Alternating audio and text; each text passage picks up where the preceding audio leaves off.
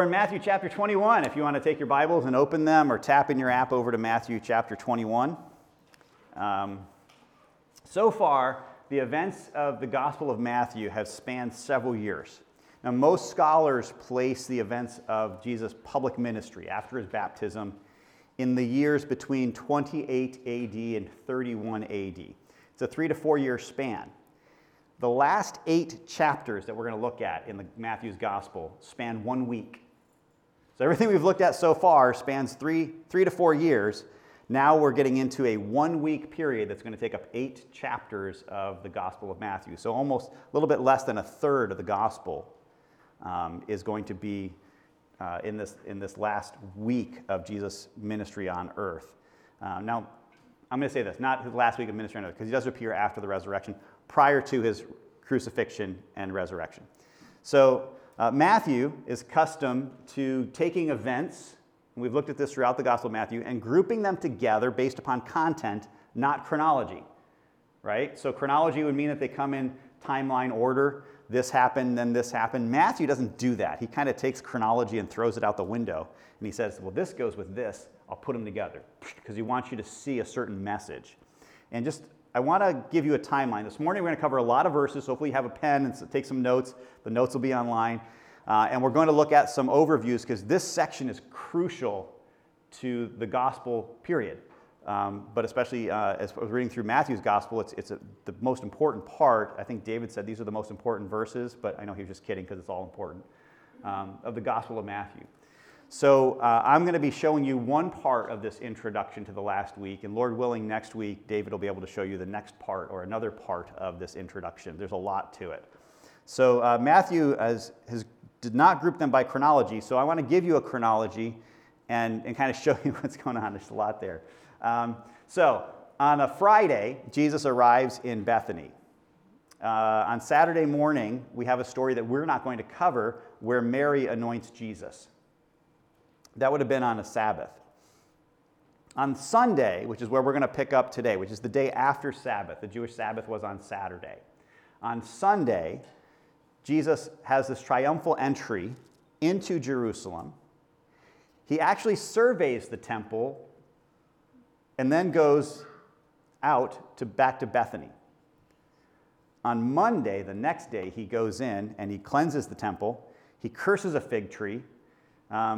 He has miracles and things that he does in the temple, and then he returns back to Bethany again. So you see, he's not staying in Jerusalem, the city. And there's reasons for that we'll get into in just a little bit. On Tuesday, the disciples question the fig tree because they find that it's all withered. He debates with leaders in the temple, and then, again, he goes back to Bethany. On Wednesday, there's not much recorded. Apparently, that's possibly when Judas arranged the betrayal. On Thursday, there was preparation for the Passover. After sundown, the Passover meal, which we call the Last Supper, the farewell discourse, and then the Garden of Gethsemane scene. And then on the Friday night after midnight, the betrayal and arrest, the Jewish trials, all that stuff, being crucified and then buried in the tomb. So these are all the events that take place. That actually takes us through chapter 20, end of chapter 27 with the burial and the guards at the tomb. So that's a chronological timeline of the gospel of these last week that takes place as Jesus enters into Jerusalem. Matthew's not going to do it in that order. So I want you to be mindful of that as we go through it, that what we're reading in Matthew is not like boom, boom, boom, this is how it happened in order. He's trying to get us to think about themes as they come together. So the passage we're going to look at this morning has 3 major movements to it. There's the entry where he goes into Jerusalem. Matthew covers that. The second thing that he covers is the crowd from Galilee. And the first section is the entry. The second one is the scene at the temple where he overturns the tables with the money changers. And then he has a confrontation with the religious leaders. So those are the 3 things that we're going to cover this morning. And according to this timeline, it was Sunday, the day after the Sabbath, when this entry to Jerusalem took place. So Jesus had just been outside of the city of Jerusalem, in Gethsemane, it's still part of Jerusalem proper, but it's outside the gates. And we're going to look at his entry into Jerusalem. And I want you to pay attention to 3 different groups of people here. The first one is the disciples. The second one are the crowds from Galilee. And the third one are the crowds from Jerusalem. So let's read this together. When they approached Jerusalem and came to Bethphage at the Mount of Olives, Jesus sent two disciples, telling them, "Go into the village ahead of you, and at once you will find a donkey tied there with her colt. Untie them and bring them to me. And if anyone says anything to you, say, 'The Lord needs them,' and he will send them at once." Well, this took place so that what was spoken through the prophet might be fulfilled. "Tell daughter Zion, see, your king is coming to you, gentle and mounted on a donkey, on a colt, the foal of a donkey." So the disciples went and did just as Jesus directed them. They brought the donkey and the colt, and then they laid their clothes on them, and he sat on them. And a very large crowd spread their clothes on the road. Others were cutting branches from the trees and spreading them on the road. And then the crowds who went ahead of him and those who followed shouted, "Hosanna to the Son of David. Blessed is he who comes in the name of the Lord. Hosanna in the highest heaven." And when he entered Jerusalem, the whole city was in an uproar, saying, Who is this?"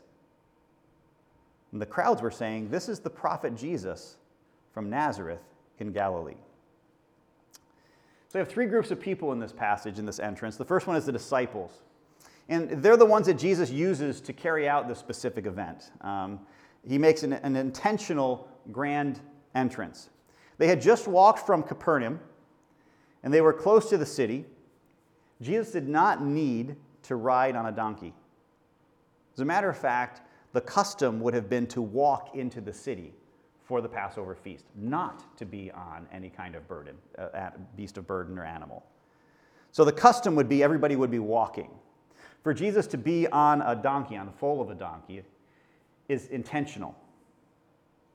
He chose to ride on the donkey to make a statement about who he is and about what he's about to do. And so he sends his disciples ahead and he said, "Listen, go to the city, and as soon as you get there, you're going to see this donkey and a foal. Just go get them." Now, thievery was not looked upon favorably in Jerusalem. So he said, if the person questions you, just tell them, "Okay, the master needs it, the Lord needs it," and they'll just give it to you. Now, we don't know if this was prearranged or not, or if this was just providence, that God working behind the scenes in somebody's life, or if somebody had actually gone into the town ahead of time. It really doesn't matter. The disciples, what you'll notice about them is they just go and they do it. We don't actually find out from Matthew if the person struggled with them taking the animals. It's assumed that there would be a challenge because of Jesus' instruction. So that's the disciples. Jesus says, "Go do this." They just go and they do it, and they bring back the animal. Now, they're pretty excited at this point. Remember, they think Jesus is going to Jerusalem to usher in the kingdom of God. And they're going to have thrones, and he's going to have a throne. And they're going to overthrow Rome. That's their picture, very much so, of what the Messiah would do. So anything that he says at this point, they're like, "Okay, we got it." And they just go and they do it. The second group is the Galilean crowd. Now, the crowds from Galilee, in chapter 20, verse 31, it was just a crowd. By now, it's a very large crowd. The closer you get to Jerusalem, the more people you pick up along the way. So this huge crowd, and they're coming from the direction of Galilee. Most of them, many of them, I should say, would be from Galilee and would have seen all the miracles that Jesus had performed. They know this guy, where a lot of the people who were in Jerusalem probably wouldn't know Jesus. They ascribe to Jesus a title. Who do the crowds, this large crowd, very large crowd, who do they say that Jesus is? Anybody? What title do they give him? Prophet. All right, tuck that one in your cap. They certainly see him as both the Davidic role of the king and also of a prophetic role of Moses. And we're going to see that in just a little bit. But they have not fully connected the dots of who he really is. They didn't say he was the Messiah. They called him the Son of David, connecting him to the kingly line of David. And they called him a prophet, probably connecting him back to Moses, as we'll see. But they haven't quite put those together to say this is the prophet, high priest, king figure that we've been looking for in the Messiah. And then we have the Jerusalem crowd. They want to know, who is this guy? He comes riding in on a donkey. There's people throwing branches and putting their coats on the ground. People are shouting in front of him and behind him. The disciples are just, Jesus isn't stopping any of this. He's planned this. He's coming in. Everybody's shouting. Who is this guy coming into Jerusalem? What's going on? This is a big scene. Now, the crowd in Jerusalem would not be just the natives of Jerusalem, but those coming from all over for the Passover celebration. And the population of Israel is not really known, the exact population at this time. The estimates are like way out there. There's estimates on this low side that there were about 35,000 people living in Jerusalem. And then there's the high side of about 3 million people. I mean, that's a pretty big gap. Most put it somewhere between like the 50 and 90,000 people in Jerusalem at that time. Matter of fact, one commentary came to this conclusion, that Jerusalem was a city of about 70,000 because in Revelation 11:13, it says that 1/10 of the city was swallowed up, and that was about, and it names off 7,000 people. So they use that verse from Revelations to say, well, it's probably about 70,000 people that lived in Jerusalem. However, during the time of Passover, this crowd would grow to be 2 to 3, 4 times the size. They would estimate about 250,000 people entering Jerusalem for the Passover. Now, let me give you a comparison. How many of you think that Watertown's a big city? Not at all, right? How about Syracuse? It's a city, right? Imagine fitting the entire population of Syracuse in Watertown on Arsenal Street. That's about the same proportions of what would happen in Jerusalem at that time. It's crazy. That's a lot of people. Have you ever been to the Olympics? You've experienced something like this then, right? We're a small town. The 1980 Olympics were in Lake Placid. Lake Placid has a population of about 3,000 people at that time. They anticipated it was about 50,000 visitors a day. It was a mess. And if you read the news articles, you'll find out how bad it was. Transportation was bad, food was bad, there wasn't enough lodging. This is also the situation in Jerusalem during the Passover. Not only did they need places to stay and food, but they also needed sacrifices for the temple, right? If you just traveled a week's journey or a 2 weeks journey to get to Jerusalem for the Passover, you didn't take animals with you for the sacrifices. You would need to buy the sacrifices. If you had other currency, you would need to exchange it because you wouldn't take currency that had the image of a pagan person on it into the temple. You would exchange it for one that was acceptable for the temple tax. All sorts of things had to take place. Logistics were crazy, but it was a great time for the markets. So remember that as we get into the next section when Jesus goes into the temple. And as Jesus rides in on this donkey, it's a very intentional thing. He chose to be on the donkey. The people are calling him the Son of David. He's being connected with a king. He's being connected with a prophet. There's a quote that Matthew gives us. And here's one of them. It's in Zechariah chapter 9, verses 9 and 10. Rejoice greatly, daughter Zion. Shout in triumph, daughter Jerusalem. Look, your king is coming to you. He is righteous and victorious, humble, and riding on a donkey, on a colt, the foal of a donkey. And I will cut off the chariot from Ephraim and the horse from Jerusalem. The bow of war will be removed, and he will proclaim peace to the nations. And his dominion will extend from sea to sea, from the Euphrates River to the ends of the earth. Jesus' entry, and as people are crying out, and as Matthew is pointing out, they're seeing him as the one who's going to come and establish a kingdom from sea to sea, who's going to see the enemies removed, who's going to see peace and the establishment of a kingdom in Jerusalem. It's an announcement of not only peace, but of hope for all of Israel. So the people are looking at him as a prophet, but Jesus is also pointing out that he is more. He's the long-awaited Messiah who's going to set up his kingdom, but not on this earth. And this kingdom will be ruled by the Messiah and it will usher in a season of peace for the Jews only, right? No. For whom? For all the nations. We have to grab hold of that thought as well. So this is what the disciples were looking for. Remember, they're fighting about who's going to have thrones next to Jesus. This is what Israel had been looking for. So as they're entering this feast, they have this hope that their king is coming and they're going to finally be freed from this oppressor Rome, who has been taxing them and giving them heavy burdens and taking their stuff from them and even killing them if they didn't like them. So not only was this the announcement of a prophet, but also of a king. Now, another passage that might be connected to that could be Genesis chapter 49, verses 10 and 11. It says this, "The scepter will not depart from Judah," and Jesus was from the tribe of Judah, "or the staff from between his feet, until he whose right it is comes, and the obedience of the people belongs to him. He ties his donkey to a vine, and the colt of his donkey to a choice vine. He washes his clothes in wine, and his robes in the blood of grapes." So that Genesis passage is really foretelling even some more of what's going to happen with Jesus when you start to see the imagery of the grapes and the blood, the supper he's going to have. He's going to be pulling this one in later on as well.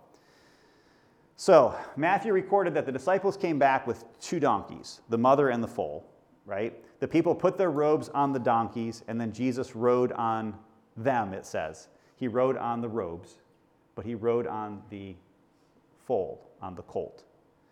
So why would you have 2 of them? Actually, there's a good explanation. To get a young colt who had not been ridden before to actually follow and come, the easiest way was to lead mom, and the foal would follow. So Jesus didn't actually ride on the mom necessarily. We're meant to believe that he rode on the colt, on the foal, and that the mom was just there to help lead along, to bring him down through the processional there. So Jesus didn't ride both animals. He rode on top of the robes. That was that. He rode on them. So why is that detail in here? Well, riding on a donkey or a beast of burden is actually common for kings. Now, if you were thinking of a king entering, what would you think of him riding? Anybody? A horse, but not just any horse, right? What color horse? It's got to be a white horse, right? Yeah, it's got to be a white horse. It's got to be, magnificent. Well, no, that would sometimes happen when they returned from battle. But when kings were appointed or anointed, they often rode on a donkey or a mule, a beast of burden. Matter of fact, this is what happened in 2 Kings 9. You can write this one down. Jehu is king of Israel, and he sits on a beast of burden, a mule, and he is brought in. They put robes on the steps in which he walked on, so you have that kingly processional. The people cut down branches and put them on the road. So as they're presenting Jesus not only as the anointed one, they're also presenting him as a king, and the people get it. They refer to him as the Son of David. It's not just a link to his family tie, but the promise of the seed of David. We call this the Davidic covenant. Another verse to write down is 2 Samuel chapter 7. I'm not going to be able to get into all of these today. This would be like a 16-hour sermon if we did. 2 Samuel chapter 7 is the Davidic covenant, where there was a promise made to David that someone from his throne, from his lineage, would sit on the throne forever. That had not happened. It didn't happen with Solomon. Solomon we thought was, it's going to be Solomon. He's going to get it right. Nope. Solomon fails miserably. And it gets worse and worse and worse. So they're still looking for this king from the line of David who's going to sit on the throne of Israel forever. So this is when they say, blessed is he who comes in the name of the Lord, blessed is the kingdom of David, the son of David. They're talking about this promised one who will come and rule over Israel. Now, there's some more connections here that I want to bring in. I hope I don't lose you in all this. There's a lot of hyperlinks that are bringing things together here. In Matthew 12:42, Jesus referred to himself and the kingdom of God, and he said, something greater than Solomon is here. Not someone, but something greater than Solomon is here. He said something greater than Moses is here, something greater than the temple is here, and something greater than Solomon is here. I'm going to nerd out for a second here. All right. In Matthew chapter 21, verse 10, it says that when Jesus entered Jerusalem, the whole city was in an uproar, saying, who is this? I want to actually point out to you that the word uproar is the same word that means shaken. And later on in Matthew's gospel, in chapter 27, verse 51, when the temple veil breaks and the ground shakes, it's the same word. Okay? So you can use that word shaken here. Jesus came in on a donkey, on the foal of a donkey. There were branches. He was announced as king as he was coming into Jerusalem, and the earth shook from the noise from the crowd. In 1 Kings chapter 1, verse 38, we actually have the coronation of Solomon. The priest Zadok and the prophet Nathan and Benaiah, the son of Jehoiada, the Cherethites and the Pelethites went down had Solomon ride on King David's mule and took him to Gihon, which, by the way, is to the east of Jerusalem, just outside the gates. The priest Zadok took the horn of oil from the tabernacle and anointed Solomon. And then they blew the ram's horn, and all the people proclaimed, "Long live King Solomon." And all the people went up after him, playing the flutes and rejoicing with such great joy that the earth split open from the sound. Now, in the timeline, what happened just before Jesus entered into the Jerusalem? He was anointed by Mary. There are some amazing parallels between the coronation of Solomon and the events that take place with Jesus, pointing to the fact that he is the greater than Solomon. He is the king that they've been looking for.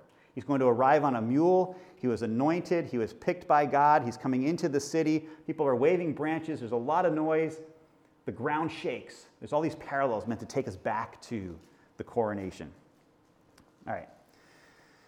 So you have to remember also that the people of the day thought that the Messiah would be a political figure, right? Going to save them from Rome. How many of you would like to be saved from your current government situation? Maybe some of you. Maybe some of you don't. I think we all have seasons where we're like, yeah, it'd be really nice if. Some people have left states and gone to other states because they don't like their governments and such, right? We have that freedom. You wouldn't have that freedom in Israel with Rome. They were looking for a political, physical leader to establish Israel like it was when David and Solomon ruled. When David ruled, he united the kingdoms together, and then Solomon ruled and increased the splendor of the kingdom like nobody had ever seen before. They wanted that again in Jerusalem with Rome gone. That was their version of the Messiah. They certainly didn't think that the king that would come would take his throne by giving his life. That was not in their picture, which is why Jesus has already 3 times told the disciples that he was going to Jerusalem and would die and would then be raised from the dead. So as he came into the city and all these things took place, the disciples really were not quite sure what was going on. So, well, how do you know that, Mike? Well, Matthew doesn't tell us that, but John does. In John chapter 12, verse 16, it said that, and this is talking about the same passage, by the way, in John. His disciples did not understand these things at first. However, when Jesus was glorified, then they remembered that these things had been written about him and that they had done these things to him. So when they didn't understand these things, it was a lot of things, but even this entry was part of things they did not understand until later, until after Jesus was raised from the dead. So the events caused a real stir. It shook the city of Jerusalem. Hundreds of thousands of people wondering could this be the time? And the whole city was in an uproar, saying, "Who is this?" The crowd wanted to know, who is Jesus? And I have to say, this is the most important question ever. It's one that every man, woman, and child must wrestle with and think through. Who is Jesus? It's the purpose of our Gospels to explain who is Jesus. As a matter of fact, Luke is very clear that that's the reason he's writing, is to make sure people know who Jesus was and what he did. Was he just a good teacher? Was he just a prophet? Was he just a myth created so that people could live a more moral life? Those are worldviews today of who Jesus is. Or is he actually the Son of God who came to earth to die for the sins of the world? Who is Jesus? And the answer that was given was close, but not quite right. He's a prophet. The crowd still saw Jesus just as a prophet, a man of God like John or Elijah. They kind of got that part right. And we've mentioned many times that Jesus is the better David. He is the better Solomon, the better Aaron, the better Moses. Matthew connected Moses and Elijah with Jesus on the mountain during the transfiguration. You remember that? Jesus went up on a mountain with a few of his disciples. He was changed in front of them. And who appeared on the mountain? Moses and Elijah, right?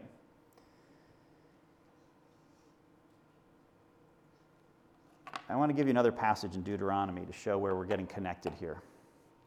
In Deuteronomy chapter 18, verses 15 through 19, the Lord God will raise up for you, this is the words of Moses, the Lord God will raise up for you a prophet like me from among your own brothers, and you must listen to him.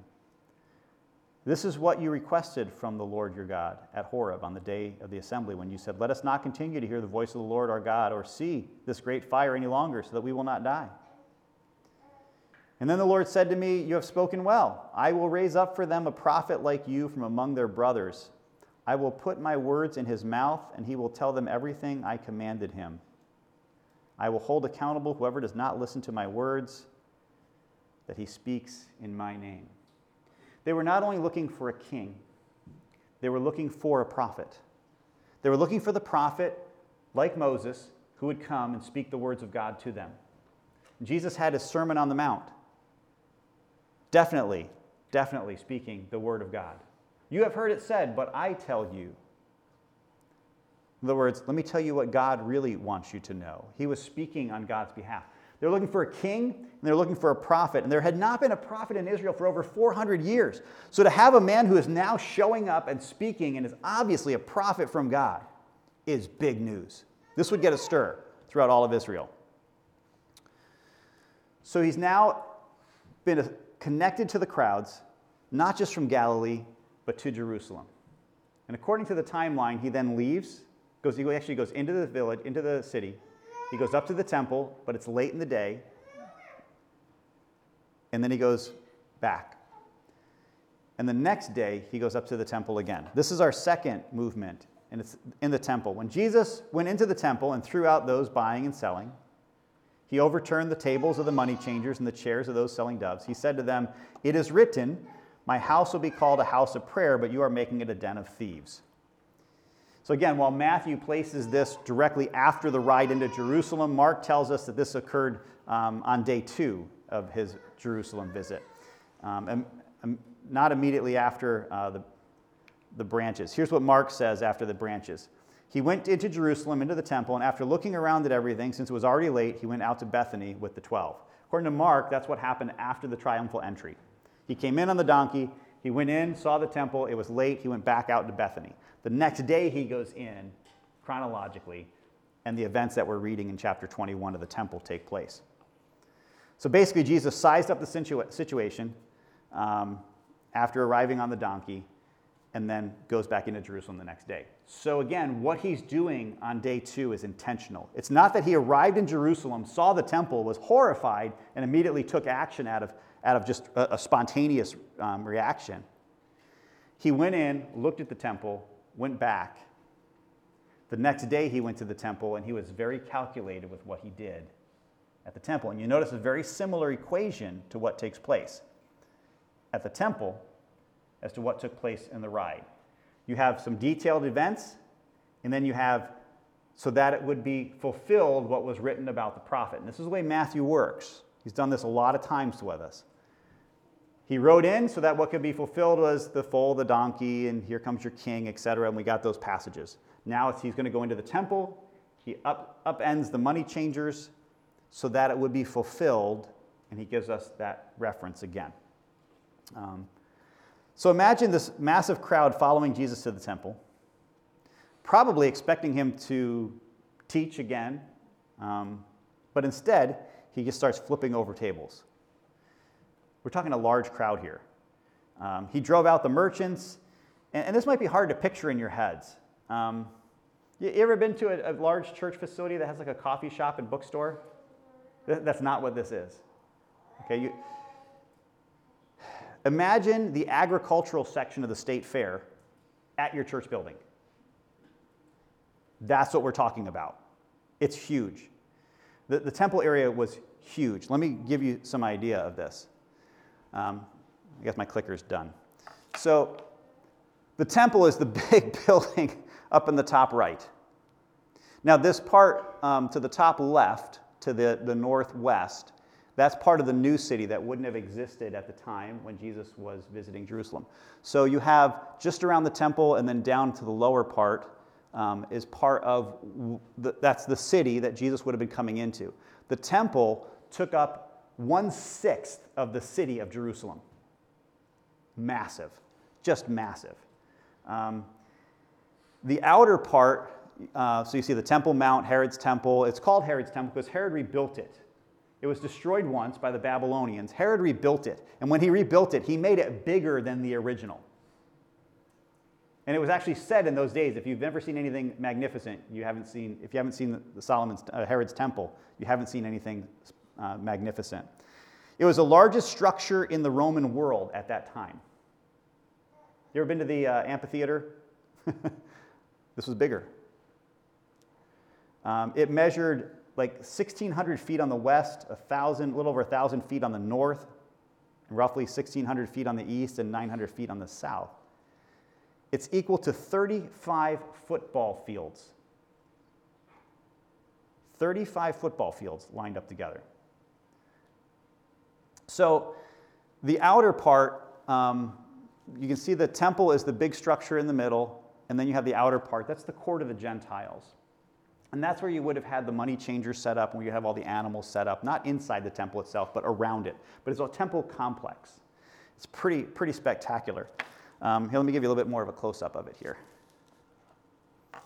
So the temple proper is in the middle, and the men and the priests would actually go into the middle part, but the crowds, the children, the Gentiles and stuff would be all in that outer part. And you can see all the columns and colonnades there. You'd have stalls and stalls of animals. Sacrifices were not just birds. You had cattle. I mean, this is like a whole farm scene here going on. You have entire farms worth of animals to be sacrificed. Enough sacrifices for hundreds of thousands of people. Think of that. That's huge. It's loud. It's probably smelled horrible, right? This is a major, major deal. So when it says that Jesus went into the temple and there were people selling and buying in the temple and that they were exchanging money in the temple, it would be in this temple area. There's a lot of other places they could have done it, but apparently it was only recently in that time when it's believed that Caiaphas, who was the high priest at that time, allowed it to happen in the temple. Very controversial decision. So it wasn't an issue that it was wrong to exchange money. They needed to do that. It wasn't an issue that they needed to sell animals for sacrifice. They needed to do that. It's where it was taking place. It was taking place in the temple. And Jesus said, well, my house is meant to be a house of prayer, and you have made it a den of thieves, is what he says. A gathering of God's people for worship was never meant to be a commercial enterprise. It was never meant to be a commercial enterprise. Can there be business that's engaged for God? Absolutely. Should it take place in our area of worships? Probably not. Probably not. There's some great references back to the prophet, which Jesus is quoting again. John even quotes another about zeal for the Lord's temple consuming Jesus. I want to focus on a few things. First of all 4 Gospels record this particular event. A lot of things that happen in the Gospels only happen in 3 of them. John is kind of off in his own world. This happens to take place in all 4 of the Gospel accounts. And Matthew refers to the temple as a house of prayer. However, there's more to that quote, and Mark actually adds a little bit more to it. So if you look at these 2 verses side by side, Mark 11:17, along with the Matthew 21:13, you'll notice there's one little piece extra in there, isn't there? My house will be called a house of prayer for who? For all nations. The Messiah was coming as the king to rule for all nations. The temple was meant to be a house of prayer for all nations. The Jews had lost sight of this, by the way. They became a very exclusive group that did not want all nations to share what they had. So first of all, there's this reference to the den of thieves. That goes back to Jeremiah 7:11, where there's a quote about the temple becoming a den of thieves. However, I think it's more significant to notice this all nations thing. It's the second one that mentions that. The Messiah would bring peace to all nations, and the temple would be a place of prayer for all nations. So Jesus goes in and says, listen, what you're doing is wrong. You've understood the purpose of the temple. The purpose of the temple was to connect people with God. Jesus is going to refer to himself as a temple very soon. Destroy this temple, and in 3 days, it will be rebuilt. The purpose of Jesus coming as king was to bring peace to all nations. The purpose of him coming as a temple, something greater than the temple that's here, was to provide fellowship with the Father, restoration with the Father. All right, so we're going to move on. Confrontation with the religious. The third movement involves confrontation with the religious leaders, verses 14 through 17. So the blind and lame came to Jesus in the temple, and he healed them. And this is again in that Gentile court. Okay? And when the chief priests and the scribes saw the wonders that he did, and the children shouting in the temple, Hosanna to the Son of David, they were indignant and said to him, do you hear what these children are saying? And Jesus replied, yes. Have you never read? You have prepared praise from the mouths of infants and nursing babies. Then he left them, went out to the city of Bethany, and spent the night there. So again, the closing in Matthew of a section often, not always, but often coincides with a change in geography. He shows up in Jerusalem. Matthew puts 3 different events together, even though they took place over a couple days, and then mentions his leaving again to say this is the end. These 3 things are connected in Matthew's mind. So the first thing he brings up is the healing. This is the only healing in Jerusalem that Matthew records at all. All the other healings took place outside of Jerusalem in Matthew's gospel. This is the only one that he mentioned. And who does he heal? The blind and the lame, right? It is the Messiah who would bring sight to the blind and make the lame walk. So he was making a very pointed statement as he was there again. His triumphal entry was as the king Messiah, right? His words and what he said were as the prophet Messiah. What he did in the temple to cleanse it was reminding them that he was greater than the temple. Now he's coming in and saying, listen, only the Messiah, because they're going to question his authority. Who gives you the authority to do this? What power do you have? And he's showing to the Jerusalem crowd, like he did the crowds in Galilee and so many other places, that he is the Messiah because he is doing what only the Messiah could do. No man could heal a blind person and give them sight, but only God alone. So first and foremost, it's a message to the crowd that Jesus was the Messiah. Second, it's the continual lesson that Jesus has been teaching all along, that the meek will inherit the earth, that the least will be the greatest, that the last will be first. Because he's taking the people who are outcasts in society, the blind and the lame, who would be lined up around the outer court if they could even get in to the outer court. Matter of fact, David, who we're compared to, actually didn't even want the blind and the lame in the courts. And now that there's this court of the Gentiles, they would line up there and be ignored by everybody, maybe get some gifts. And these are the first people that Jesus heals. And then the second group that we have referred to here are the children. This is the third reference to children that we've had. And that if we're going to be part of the kingdom of God, we must have what like a child? Humility, not faith. That's right, humility like a child. And that the kingdom of God belongs to children like this, Jesus would say.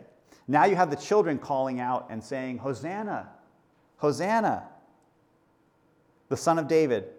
And the scribes and the chief priests are upset. The children see Jesus as the promised one, even though the religious leaders do not.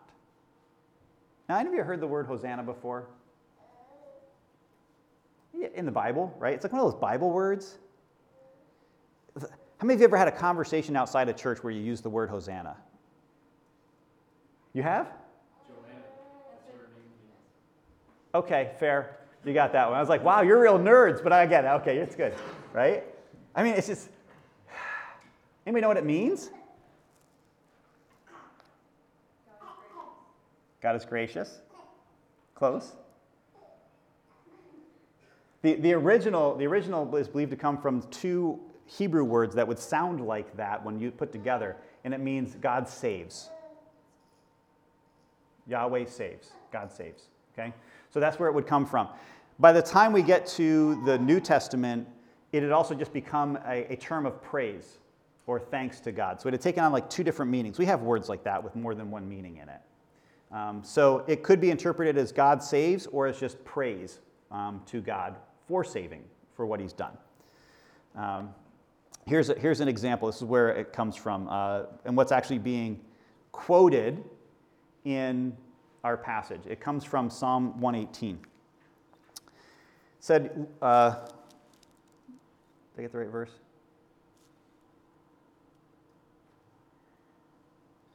That looks like the wrong verse. So I'll read it to you. Pay no attention to that verse. Psalm 118:25 says this, Lord, save us. Is that what you have in your Bibles, right? Psalm 118. You're all looking. You're checking me on this stuff, right?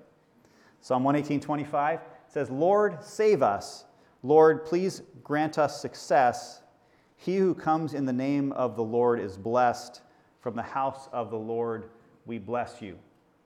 So this is the direct quote that Matthew gave us in this last part. Again, you see the formula. There's actions that are performed, and there's a prophet or some Old Testament passages that are referenced. That happened with the entry to Jerusalem. It happened with the overturning of the tables in the temple, and now it happens with the children praising God. They're saying these things. Psalm 118:25 and 26. Lord, save us. Hosanna. That's the two words, Hosanna. Lord, grant us success. So the crowds in the street are calling this out. And then after the healing in the temple, the children are calling it out. Notice that the blind and the lame recognize Jesus as the Son of God, the one sent from God. The children recognize Jesus as a man sent from God. While they both might not totally understand all of what that is, they see what he is doing, and they see God in it. Matthew recorded that the chief priests and the scribes saw the wondrous things, the wonderful things that Jesus was doing, and they became upset. They saw the same things that the children saw, that the blind saw, that the lame saw, and instead of acknowledging God in it and praising God for it, they became indignant. They were truly the blind ones with lame faith.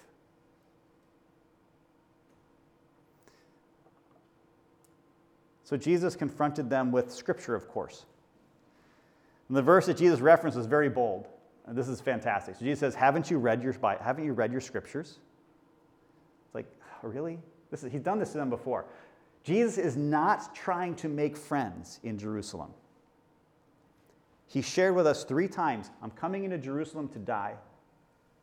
He even told us the last time that he's going to die at the hands of the Romans, but after being condemned by the Sanhedrin, by the chief priests and the elders, the Pharisees, the scribes. He's not trying to make friends with them at this point.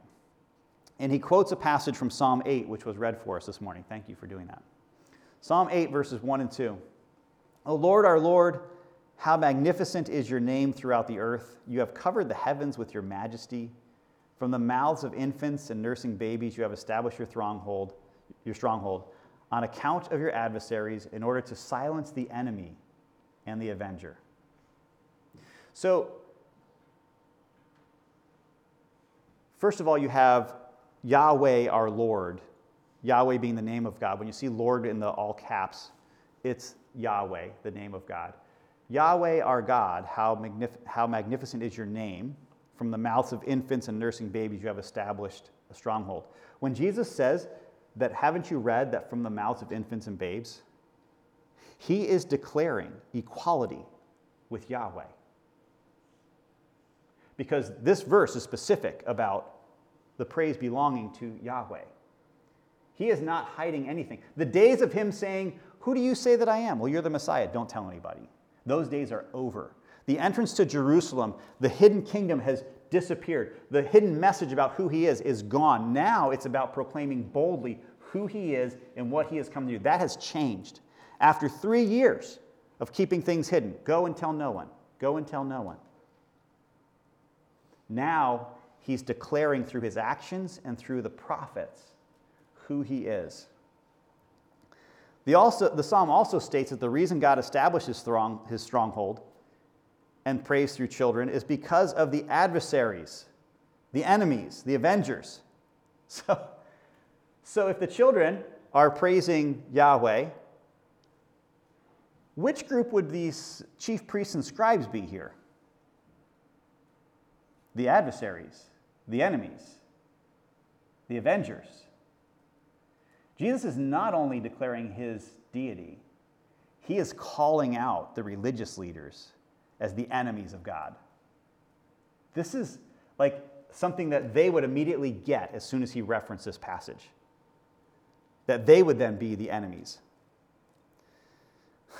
So Jesus so far has stolen the crowds from the religious leaders, caused a major scene at the temple, kicking out the money changers, and he's enraged the religious leaders by calling them enemies. And the polarization that happens, that follows, is the same polarization we've seen all throughout the gospel, but it's coming to a climax. The veil of Jesus' identity has come off, and there's no choice now except to make a choice. Who is Jesus? That is still the question. Who is Jesus, and how will you react to him? How will you respond to him? Either you accept that he is who he is, which leaves you to no other choice but to surrender your life because he gave his for you, or you pretend that he's not who he is, and you ignore that reality. And you choose instead to become the enemy of God. You either believe or you oppose. This is true of everyone who's heard the message of the Son of God. You do choose and you must choose. And even to ignore or to reject is to oppose. Once you have heard something, you have to either respond to it positively or negatively. You either accept it or you reject it. I believe that many, if not all of you in this room, have chosen to accept it. And I'm so grateful for that. So I guess my first question as we wrap up, as we look at these passages, Jesus came into the city and he made some very specific, calculated events and words that were meant to point out that he is what was promised all throughout the Old Testament, that he has come to do the will of God, to establish God's kingdom on earth, and that it's about to get very real what that's going to look like in the week to come. And the question that he's going to make everybody ask is, who is Jesus and how will you respond to him? So my first question is, who do you believe Jesus is? Who do you believe Jesus is, really? When you're going through those hard times and you doubt what God is doing, who do you believe Jesus is? Really?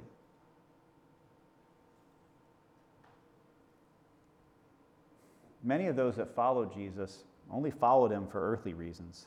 They wanted to be healed from some problem or affliction, or they wanted to be freed from some oppressor like Rome. So I guess my final question is, why do you turn to God? Why do you turn to Jesus?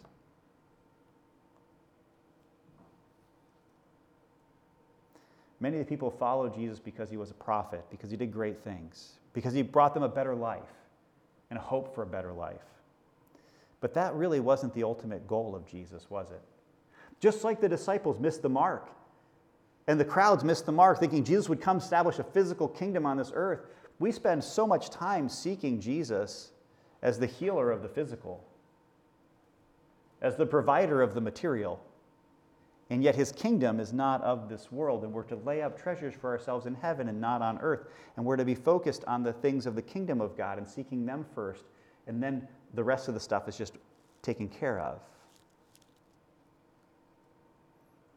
Jesus came not to provide for our material needs, but to provide something that we could not provide on our own, to save you and me from our sins, from the punishment we deserve.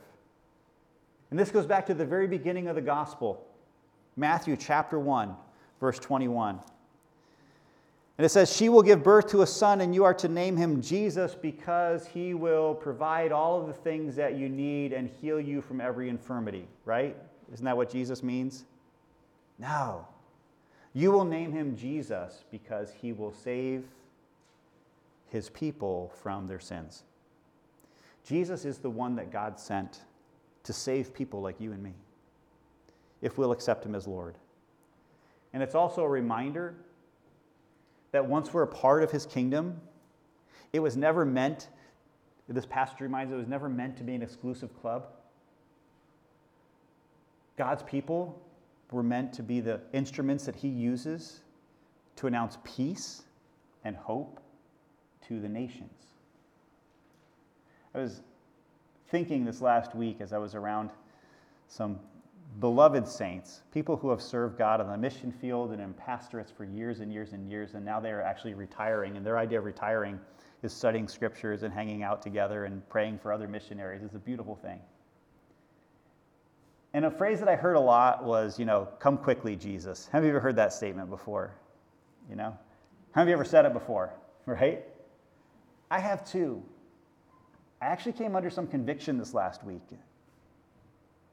Because for me to want Jesus to come quickly is very selfish. If God is not slow concerning his promise, as some men count slowness, but is patient, not wanting any to perish, but that all should come to repentance, then I think we should want Jesus to wait as long as possible to come back so that we can share the good news with as many as possible. Yes, I want to be free from the troubles of this life, but it's not about this life.